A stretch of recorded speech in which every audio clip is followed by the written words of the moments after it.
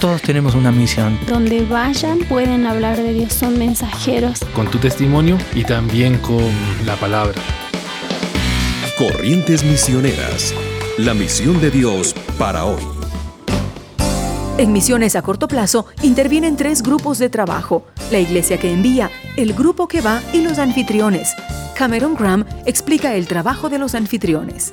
Su trabajo es estar listos y seguros que quieren tener un equipo de misión a corto plazo. Hay mucha preparación en su iglesia, en su comunidad para recibir, como cualquiera de nosotros. Si vamos a tener huéspedes en la casa, vamos a alistar una cama por lo menos. Orar, obviamente. Tener lo logístico listo. De si van a tener una campaña evangelística, que ya han visto el lugar, ya han visto la fecha, ya han invitado a la gente, o que si van a ayudar en construcción.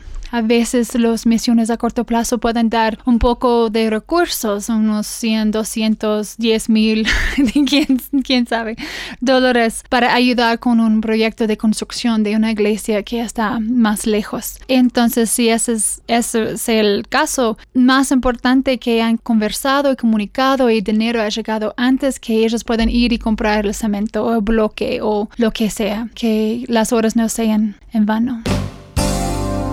Es muy importante que desde el principio el trabajo misionero a corto plazo se haga en conjunto entre los anfitriones y el grupo de misiones a corto plazo que va.